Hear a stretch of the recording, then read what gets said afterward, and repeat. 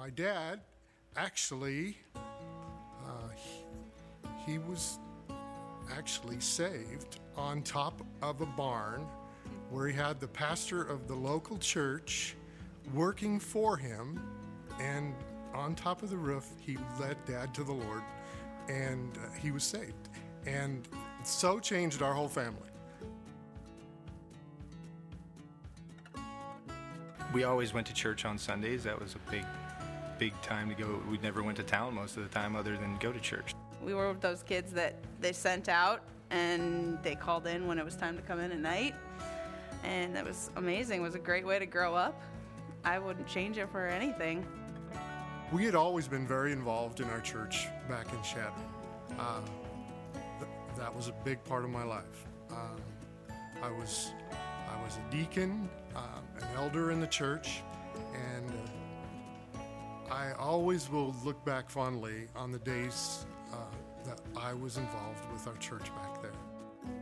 When we got to Rapid City, and Andrea was already going here, and she just said, I like this church.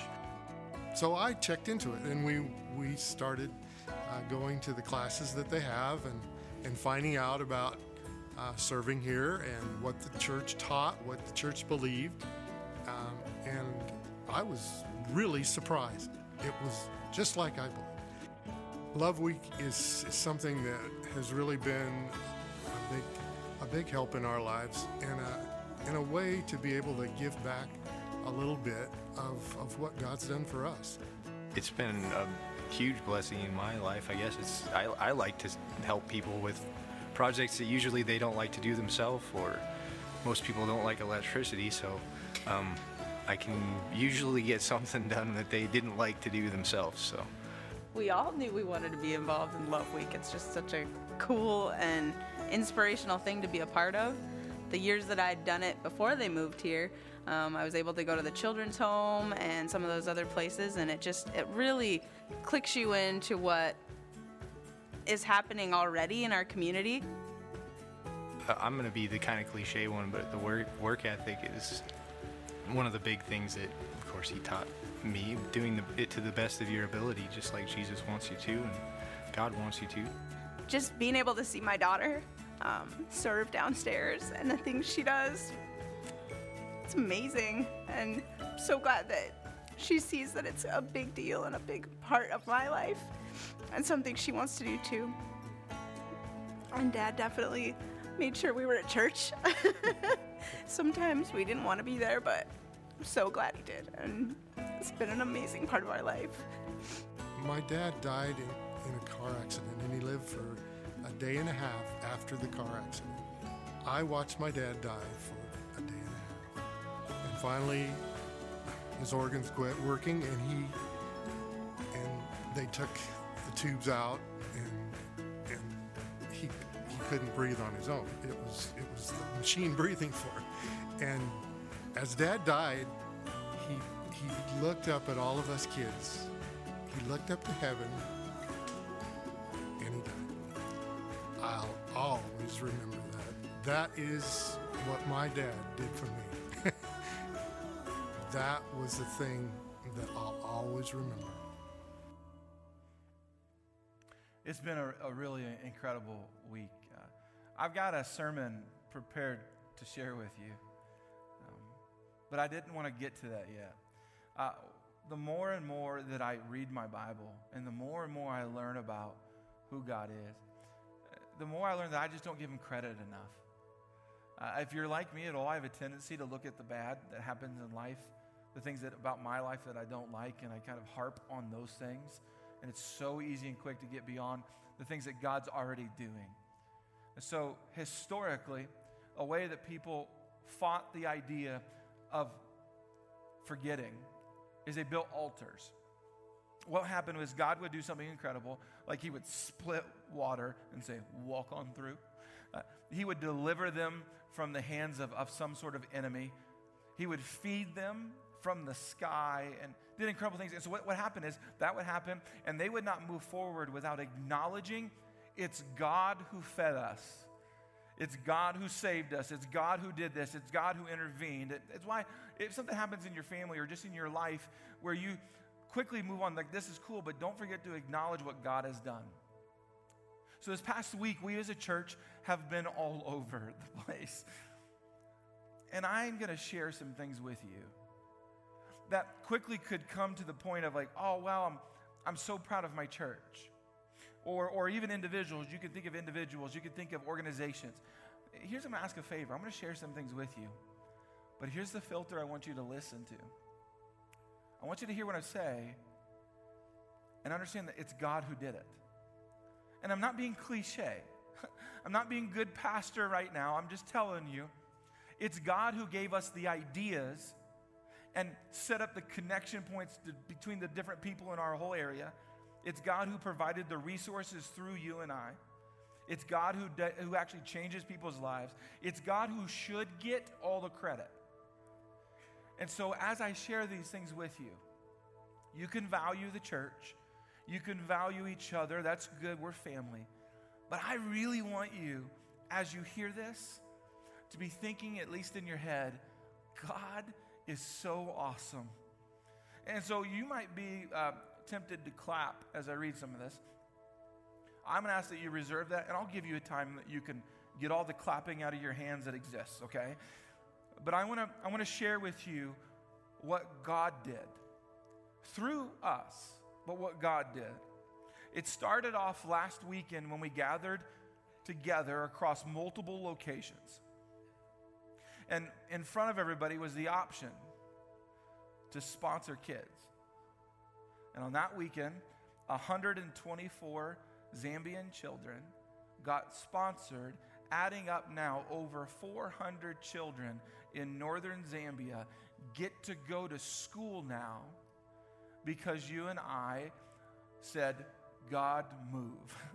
And God is doing incredible things. Now we walked out of that weekend and people volunteered like crazy. The numbers tell us that over 1,700 people spent over 5,500 hours all throughout this week. For those of you who are mathematicians, like, there's not that many hours.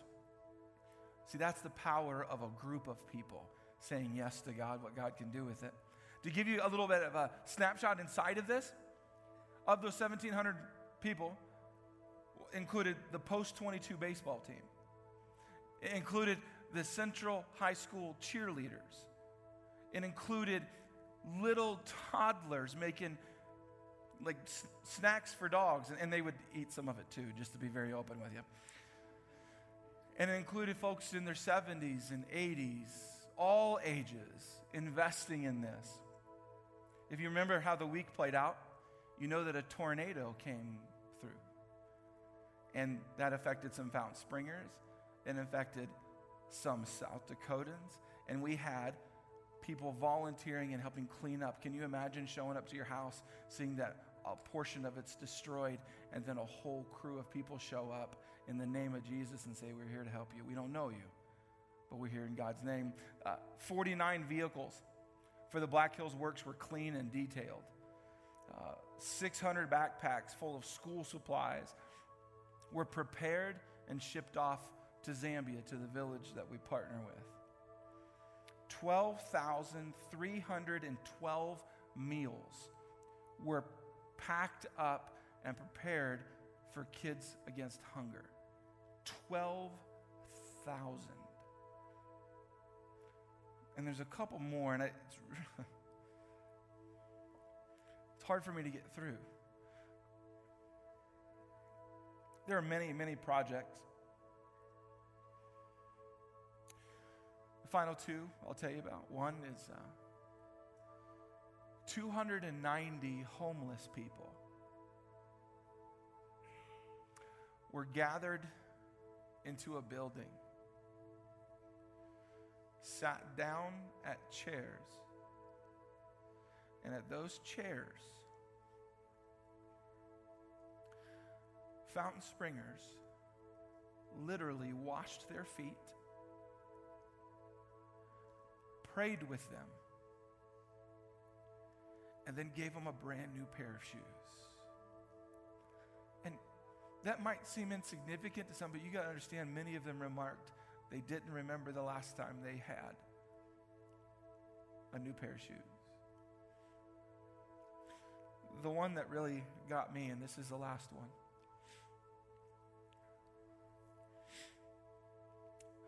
One group got together and made 25 beds. 25 beds. Those beds were not extravagant. They're not posturepedic. They're not incredible. But 25 of those beds were made for families who are in need of beds.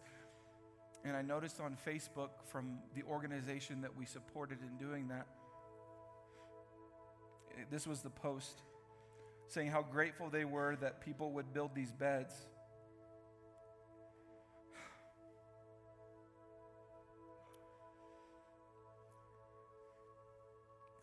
Here's what they said. A child slept on bed for the first time. A child slept on a bed for the first time in his life last night. That's our city. There are needs all over our city, all over our region, all over our globe. And God intervened in the lives of so many people. I don't get to tell you about all the gallons of paint that were painted all over the place, in places that were legal, for those of you concerned. The schools that were helped, the individuals that were helped, the nonprofits that were helped.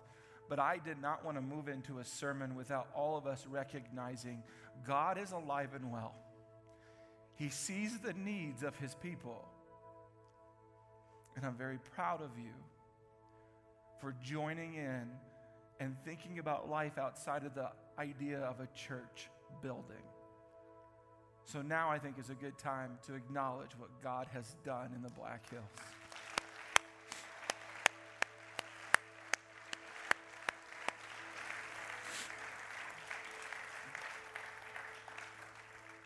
I want to give you one final update and then we'll turn the corner. We're about to send our students off to camp.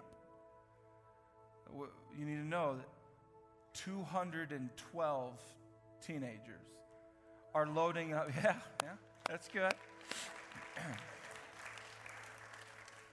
That's a parent going, I get a week. 5 charter buses will be loaded up. 212 students. 40% of the students going utilized the $20,000 that you gave so that every student who wanted to go to camp gets to go to camp. These are more students than we've ever sent. Thanks for being so generous. I can't wait to hear their stories. Don't miss those weeks that follow. We'll tell the stories of what God does in the lives of those teenagers. So now I want to open up a new series, but if you're like me, I need a bit of a commercial break. Frankly, I need something to pump me up and to get me in the mood for our new series. So for your viewing pleasure. Sorry.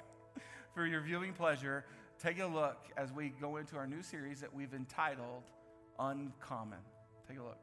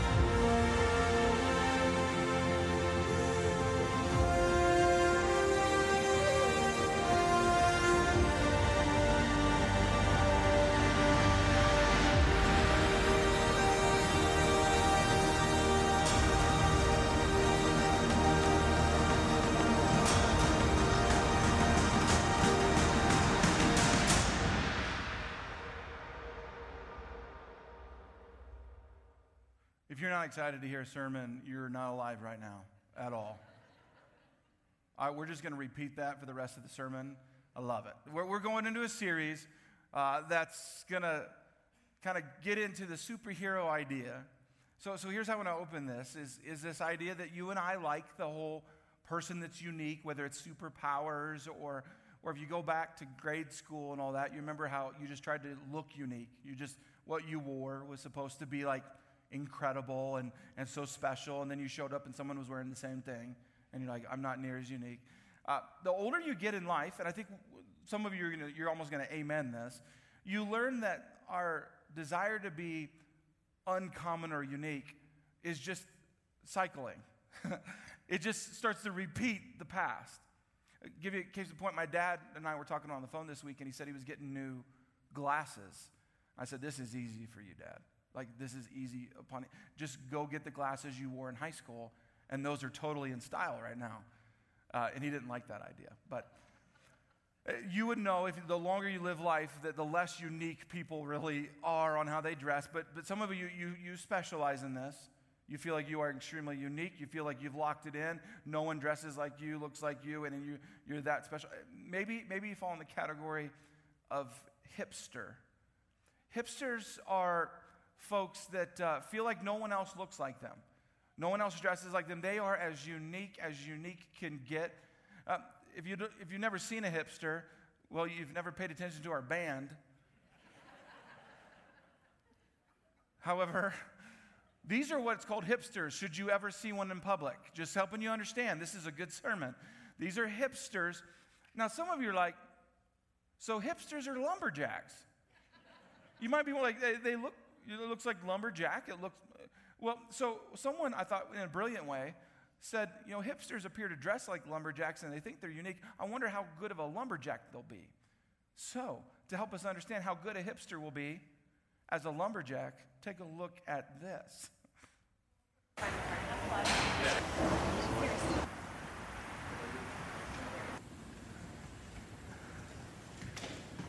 Hey, how are you? Good.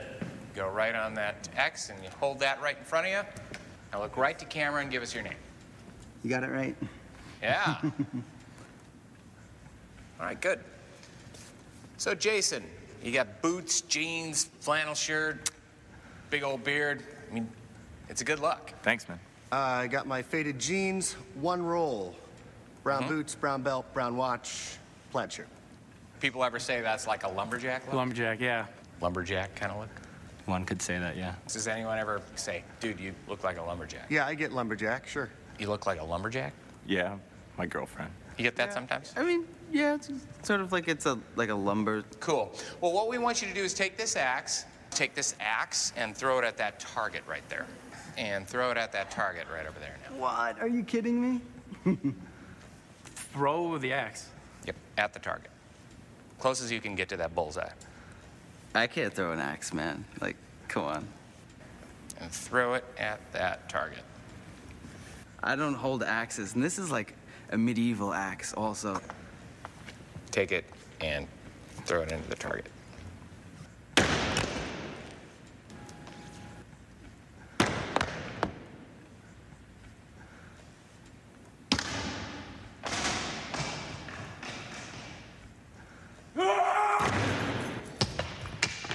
I tried. Nuts.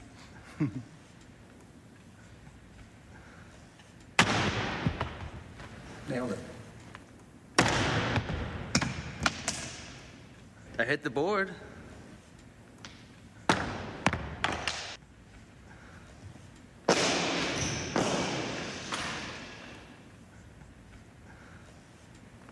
All right, thanks. So now I've answered some of your questions in life. Hipsters are notorious for thinking they are unique, they are uncommon, and as we know, they aren't. They just look like lumberjacks that aren't even good lumberjacks. Growing up, you know this, you try to look special, you try to look unique, and as you get older, and let's just say as you mature, you understand that it's not your appearance that needs to be all that uncommon. And what you learn about life is that it's people's character. It's how people make decisions in life that seems to separate us into true what's important about uncommon and common. In fact, let's have this conversation. If you've watched the news at all over the past week, 2 weeks, something has come up in such a way that now we treat it and talk about it and think about it as though it's common. When someone goes into an environment and just kills people. You and I now have a list of examples of that happening. You and I now, over the course of time, I mean, you just think about right now, you can even process in your mind, you know, this shooting and that shooting and this happened and this is horrible. And these news stories cross your phone or you're watching TV and it just becomes common. It becomes so common that you hear it, it grieves you, but it doesn't even grieve you as much as you want it to grieve you anymore because it's so common. And then if you watch too much news, which I did this past week, you start to hear about how people are going to fix this. They think in order to go from this common threat, we need to limit guns, or we need to limit who can come into our country, or we need different policies and laws. And I would tell you that's not going to change going from what's common to uncommon. In fact, here's what I'm going to tell you. I believe our world does not need more laws and legislation. It does not need us to ban people and kick people out. Our world needs Jesus. And I would tell you, it begins not in another city or another state or another leader or another government. You and I have got to take this in such a way that the stories of people being killed messes us so much that you and I say, I need to start living differently. Rather than projecting it onto someone else, hoping someone else will make a certain decision that you think is right, if you and I collectively will gather together and say, all right, what is common nowadays must stop. And that means you and I must live in an uncommon way. And so I know that there's lots of ideas about how the world should be different and how it should be changed. If you and I can have let's call it a 4-week conversation, I think you and I ought to engage the idea of what can you and I do to change the world. It begins with you and I. Living in an uncommon way. So you need to know, I'm going to forewarn you, some of what we'll say is not going to be popular. And it definitely won't be easy. But here's what I want to do is unpack some stories out of a book in the Bible called Judges. At first, especially if you're new to the Bible or new to church, I thought Christians weren't supposed to judge. Why is there a book? Well, the book is not about judging in that way. It's about a time in history in which judges were nearly the ultimate authority in some cases. Where people would take their disputes, just like you and I do now, to court, and this judge would resolve the issue, or at least say, you're right and you're wrong, and would deal with it. So this book is full of stories about judges. So if you love law, you love this book, but if you don't know this about the book of Judges, some have called it, and I would also call it this, it is the good news about Jesus before Jesus ever showed up. Because it's a book full of people who don't deserve to be used by God, but God still uses them. And I love those kinds of stories because I feel like I resonate with that. And so I want to unpack some awesome stories. Each week will be a different character or true story that's really happened. But I want you and I to have that kind of a conversation where if you're sick and tired of hearing the news that you're hearing on your phones or on your TVs, if you have a problem with how the world is unfolding, before you and I look far away, let's you and I have a 4-week conversation about what's closest to us, our own souls. And so, here I want to open it up. Judges chapter 4. The story begins to unfold about a group that will get referred to quite a bit called the Israelites. These Israelites, if you don't know, who are they? They're the group of people that God freed out of slavery from Egypt. They were under oppression, and God freed them. Remember Moses, the plagues, the split sea, all of that awesome stuff. Now we're further down in history. Judges 4:1 opens up the story I want to tell you. After Ehud's death, don't name your child that. After Ehud's death, the Israelites again did evil in the Lord's sight. Now I'm going to stop, and you know this well enough that I like to stop way before I'm supposed to, but I like to stop here. Did evil. You might evil in the Lord's sight. What's that? I mean, you might evil, Were they like, I don't know. Here, I can tell you what the evil was, because it was bad. You're talking immorality at a horrible level. People sleeping with whomever they wanted to sleep with. People just divorcing at a dime, just like literally saying, I just don't like you anymore, we're done. People doing evil as if they were worshiping gods that didn't even exist. They would make idols that were pornographic, put it in their house, teach their kids to worship them. It was very bad. Some child sacrifice, some nastiness. They were doing evil. They were running from God, not following God. That God that freed them, they had basically disregarded that. But that's not the main part I want you to get a hold of. After Ehud's death, the Israelites, again, that's what I want you to see. Again. In other words, again, they did something stupid. Again, they found themselves in a horrible situation. I wanted to point that out because I think before we really dive into the story, that you and I need to resonate with the fact that you and I have lots of agains. Where you do something, say something, you talk about someone in a way you shouldn't, or whatever, you make choices that are poor choices. You say, oh man, I shouldn't do that, I'm so sorry for that. It's kind of like eating a maple bacon donut. You eat it like, oh, I should not do that again. But you do. You and I have a little bit deeper issues where you and I will make choices and we'll be sorry for the choice, but we'll do it again. In fact, many of us right now are in the midst of an again. And what you got to know is understanding this, that when you go again and again and again and again against the will of God, it is like you're digging a deeper hole for yourself. Not that God has to be more aggressive at forgiving you. It's just harder for you and I to get out of a hole that we've dug so deep. See, many of us have been there. Like, I got to stop doing this. I know I got to stop doing this. This is not good. And again happens, and again happens. Sometimes we read the Bible, we're like, I don't even relate to the Bible. Yeah, you do. Again. And you're like, yeah, I got that. And I didn't want you to miss such an important word, again. Now, here's what happens when you do something you shouldn't, again and again and again and again. There are consequences. When you do something you shouldn't, something unfolds in such a way that you typically get punished, or maybe it's not even punishment. It's just the bad that happens because God said, don't do this, and there's a reason he said, don't do it.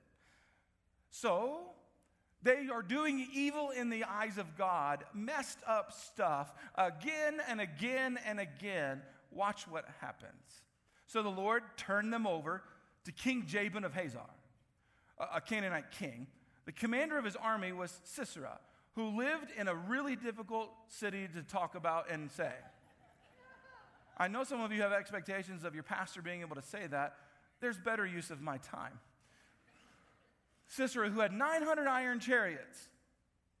And you're like, what? That's like super army. This is like the army of all armies. To have iron chariots and to have 900 of them meant they were nearly unstoppable. No one could defend against that. Most people would fight on foot. And then you've got horses pulling 900 iron chariots. People couldn't even touch them. What this is pointing out is they were nearly indestructible as an army. Everyone would have feared them. He ruthlessly oppressed the Israelites for 20 years. Then the people of Israel cried out to the Lord for help. What I want you to see is, because some of you might wrestle with what I just read to you.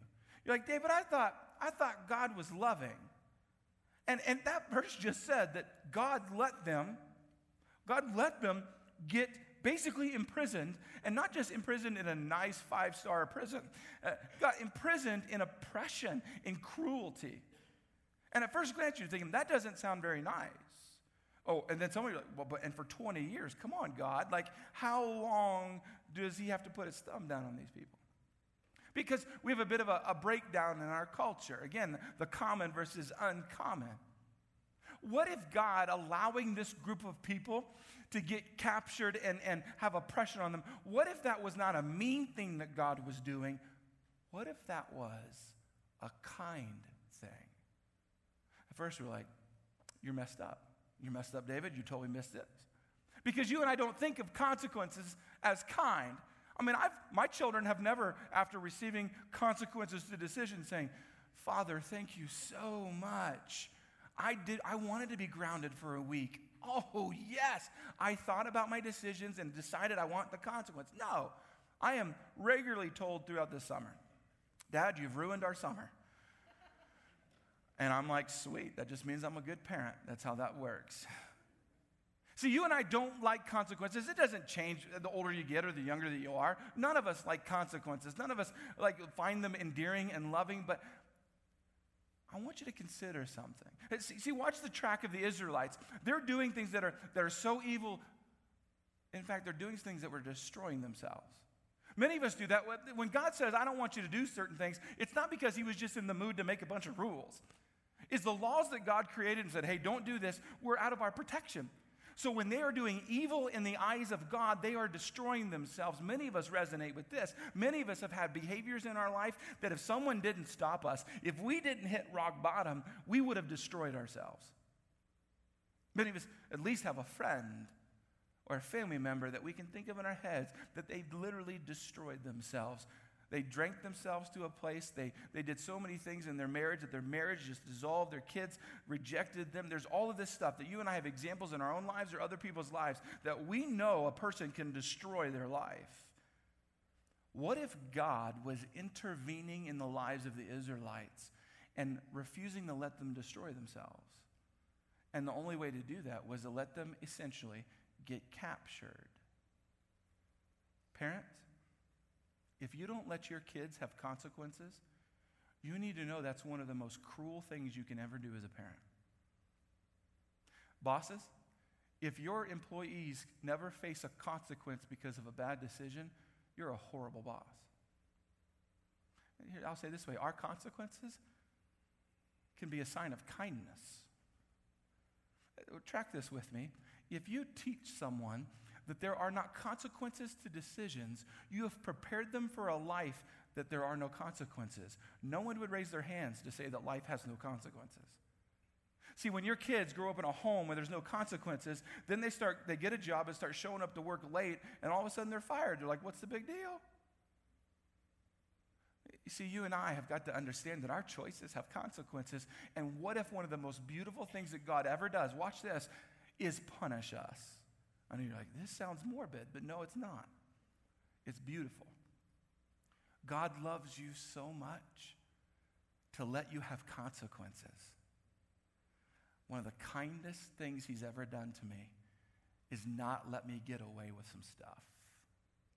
So as we go through this story, I hope it resonates with you, where you're like, yeah, again, and again, David, I got the again, and again, and again, and again some more. But don't also throw God to the side as soon as you face consequences. In fact, I want to say something very direct to the guys at RCMU. You think your consequences are a punishment of God and he's against you. No, what if he's for you? What if the kindest gift God ever gave you was to go to prison? I'm telling you, consequences are not a rejection from God. Often, it's the love of God. So you've got the Israelites who have done evil in the sight of God. 20 years after being oppressed, they decide to talk to God about it. Now, I know some of us are like, I get that. Some of you waited 20 years, 30 years, 40 years, and you got yourself into some junk where you're like, oh no, and then you cry out to God. Well, Israelites have now cried out to God 20 years. Don't miss the fact that it took them 20 years to recognize their way was not the good way. If you're like, what does cry out to God mean? It means they're recognizing they messed up. His way is the right way. He's all powerful. He's the one true God. And so they cry out to God. And he hears them. And he steps in. So let me introduce you to two people, Deborah and Barak. Now some of you are like, did he just say Barak? I did. It's in the Bible. I'm going to have fun with this. So Deborah and Barak, two characters that you need to know about. And so I told you there's judges leading these group of people, right? There's judges. Deborah is one of the judges. And in fact, she's a good judge. She's a judge that actually was notorious. People thought that she was actually one of the best, if not the best judge to have ever reigned as a judge. So she's judging. She's having people come to her with disputes. She's resolving the disputes. She talks to God, listens to God all of the time. Barak is essentially a warrior. He's a battle guy. He's a soldier. So God says to Deborah, Deborah, I have heard the call, the repentance of my people. They are crying out to me. I mean, I don't know, we don't know exactly how this played out, if she was praying, if it was in a dream, if it was etched in the sky. We just know that she hears from God that God is going to free them. I mean, can you imagine getting that kind of news? After 20 years of oppression? Judges 4:7 spell some of this out. And I will call out Sisera. This is God speaking through Deborah. I will call out Sisera, commander of Jabin's army, along with his chariots and warriors, to the Kishon River. There I will give you victory over him. Can you imagine, like, after years of oppression, all of a sudden God's like, I'm going to give you victory over this bad dude. You're going to be free. I mean, that kind of news, you're posting that on social media faster than anything. It's explosively good information. And some of us read that like, well, that sounds good. That sounds neat. This group of people, God's going to do something in their lives, and you've missed the point of this being in the Bible.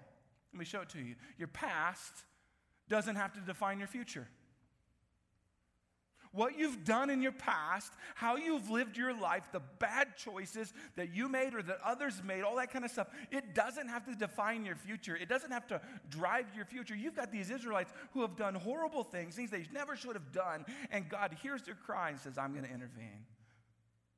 It doesn't mean, by the way, that your consequences just go away. It means that God is hearing you and he has not rejected you. He wants to be a part of you. In fact, some of us need to be reminded of this. You need to know how God sees you. God loves you. He has not taken your actions and your behavior and decided, oh, I don't like you as much anymore. He created you and he loves you so much. In fact, God looks at you and does not go like, I can't believe it. He's desperate. The Bible says jealous for you to love him. And he's ready to save you at any moment. Notice John 3:17 says this. You're like, it goes beyond John 3:16? It does. John 3:17, God sent his son into the world not to judge the world, but to save the world through him. If you want to know God's intentions with you, his primary intentions are to save you and the person you're sitting next to, the people that you live with, the people that you don't even know or like. He wants to save them. So no matter what your again is and your again and your again is, God hasn't changed his mind. He wants to save you. So Deborah's got this news. She's like, we're going to get free.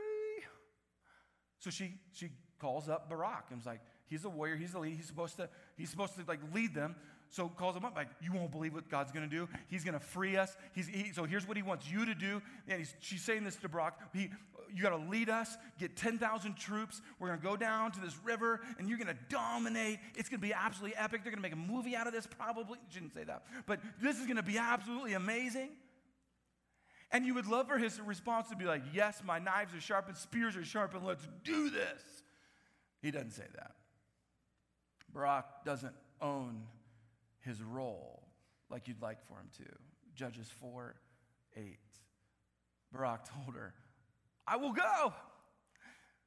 If you go with me. I mean, that doesn't really sound like a warrior. I mean, at the danger of sounding sexist, and you got to go to the culture of this. A warrior does not like, hey, I need you to go with me because I'm scared. No, he's like, yeah, let's go do this. But he looks at the woman judge, and he says, I'm not going unless you go. If you don't know historically, it was normal for no women to ever go to battle. And he says he won't go unless she goes. Now, some of you are like, oh, what a jerk, right? You're like, oh, what a wuss. I don't know what you want to call him. He's like, come on, man.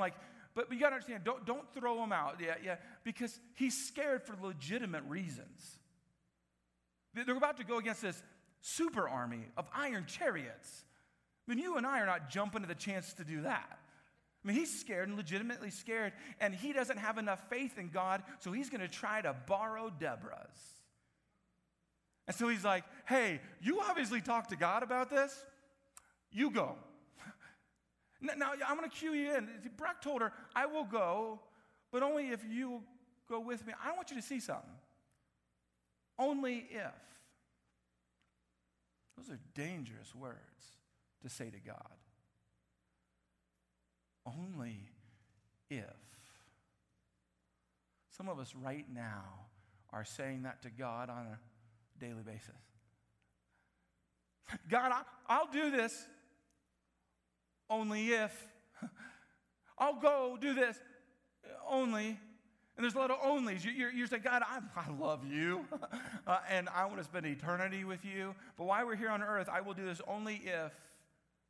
I will give only if. I will serve only if. I will have that conversation only if. There's a lot of us who are only if in our lives away. I want you to think about, is that you? The only if comes from doubts. Do you understand? It's a doubting conversation. Only if. As in, I'm not sure what's going to go on, and doubts. And we often let our doubts determine our actions. Many of us are not moving and seeing God do incredible things in our lives and the lives of others because we're just afraid. We're limiting what God can do because we're limiting what we're going to say yes to. And here's what I have learned about obedience to God.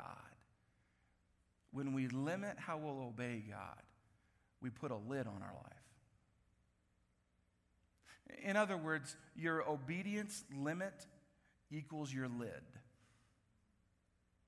It's where you look at God and you know that God's good, and most of us do. We're like, God's good. And when he asks you to do things, when you read in the Bible, oh, God says to do this. This is what the Bible says. And you lock it on. What you limit your obedience to, in other words, what you refuse to say yes to that God has asked you to do, there's your lid. If you wonder about the danger, think of it like a water bottle. You've got God in your life and you want him to pour into you and invest in your life. You want God to bless you and take care of you and live the full life. But you hit this moment where God says, hey, I want you to do this. And you're like, mm-mm. And as soon as you say no to God, it's not that he throws you out. It just puts a lid on what he can invest in you. Because he can't trust you with more because you won't be obedient with what you have. And some of you think, oh, that stinks. I don't want that kind of life. And you think the worst part of this is that he's not going to fill you up anymore. But you got to understand that every time you put a lid on yourself, you can't pour into anybody else. So for those of you wanting to be the best parent that you can be, you can't be the parent God designed you to be unless you are obedient to God, because it transfers. You can't be the best boss or employee that you want to be without being obedient to God because you have a lid. So I want you to think about it in a different way. Instead of saying, God, only if you do this, I want you to think about even if. It's a different way to take on this, but I want you to show where I get this. Daniel chapter 3 tells us a story about 3 guys who are said that they have to bow down to the king. They got to bow down to this giant idol. And if you know your 10 Commandments very well, and if you know any of that, you're not supposed to bow down and worship any other god, fake god, anything like that. And like, we're not going to do that. We're not going to do what you said to do. We're not going to disobey God. The punishment to not bow down to the king's idol was to be thrown into a furnace and burned to death. But watch what happens. Daniel 3 tells us, if we are thrown into the blazing furnace, they're saying this to the king, the God whom we serve is able to save us. Some of you are like, well, that's rather optimistic in front of the king.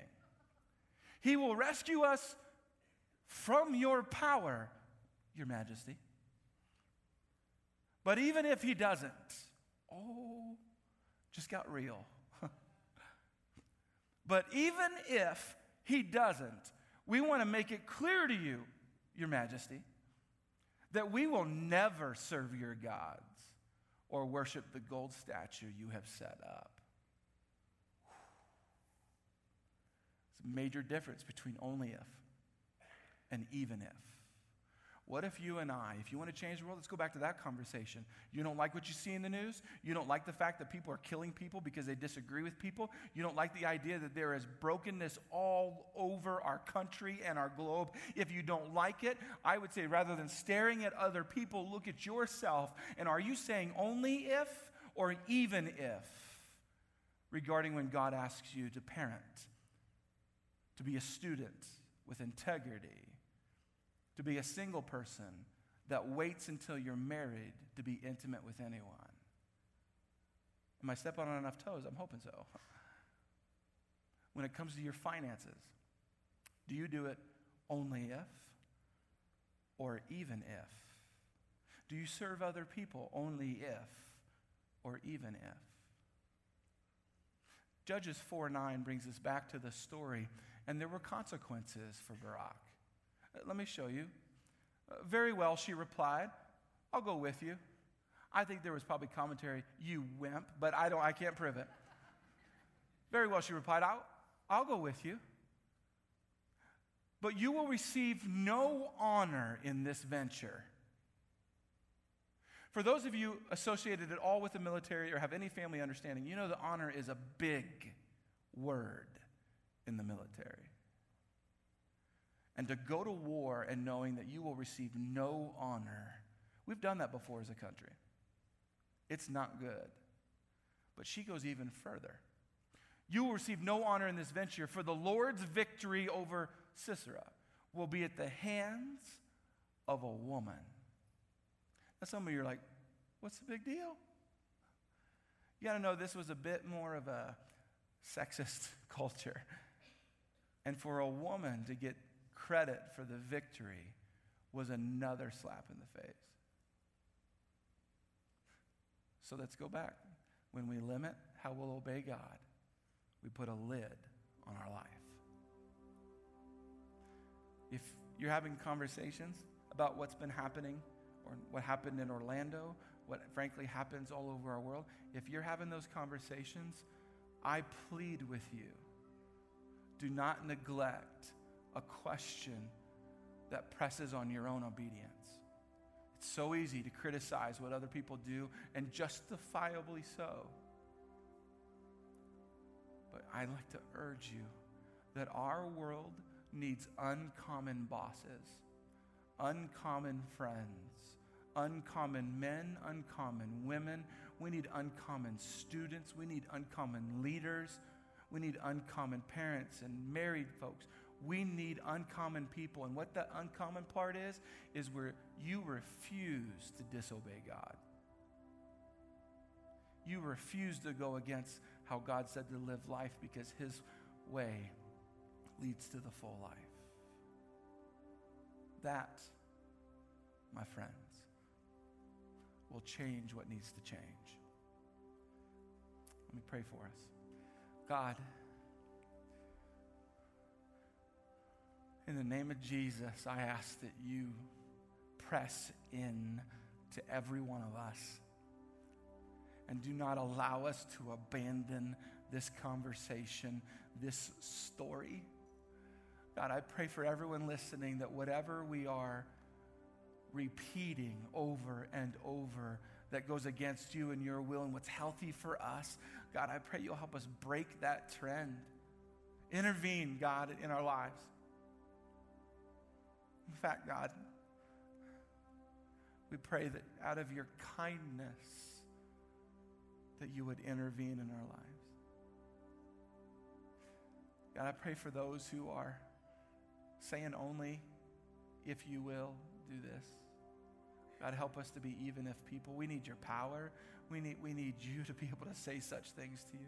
So God, I pray for us as a church as a whole that we'll be a group of people that will obey at all costs, any cost, that will follow your direction no matter what, even if it's not popular, even if we take losses, even if it hurts. God, help us to be that kind of people. And God, for the folks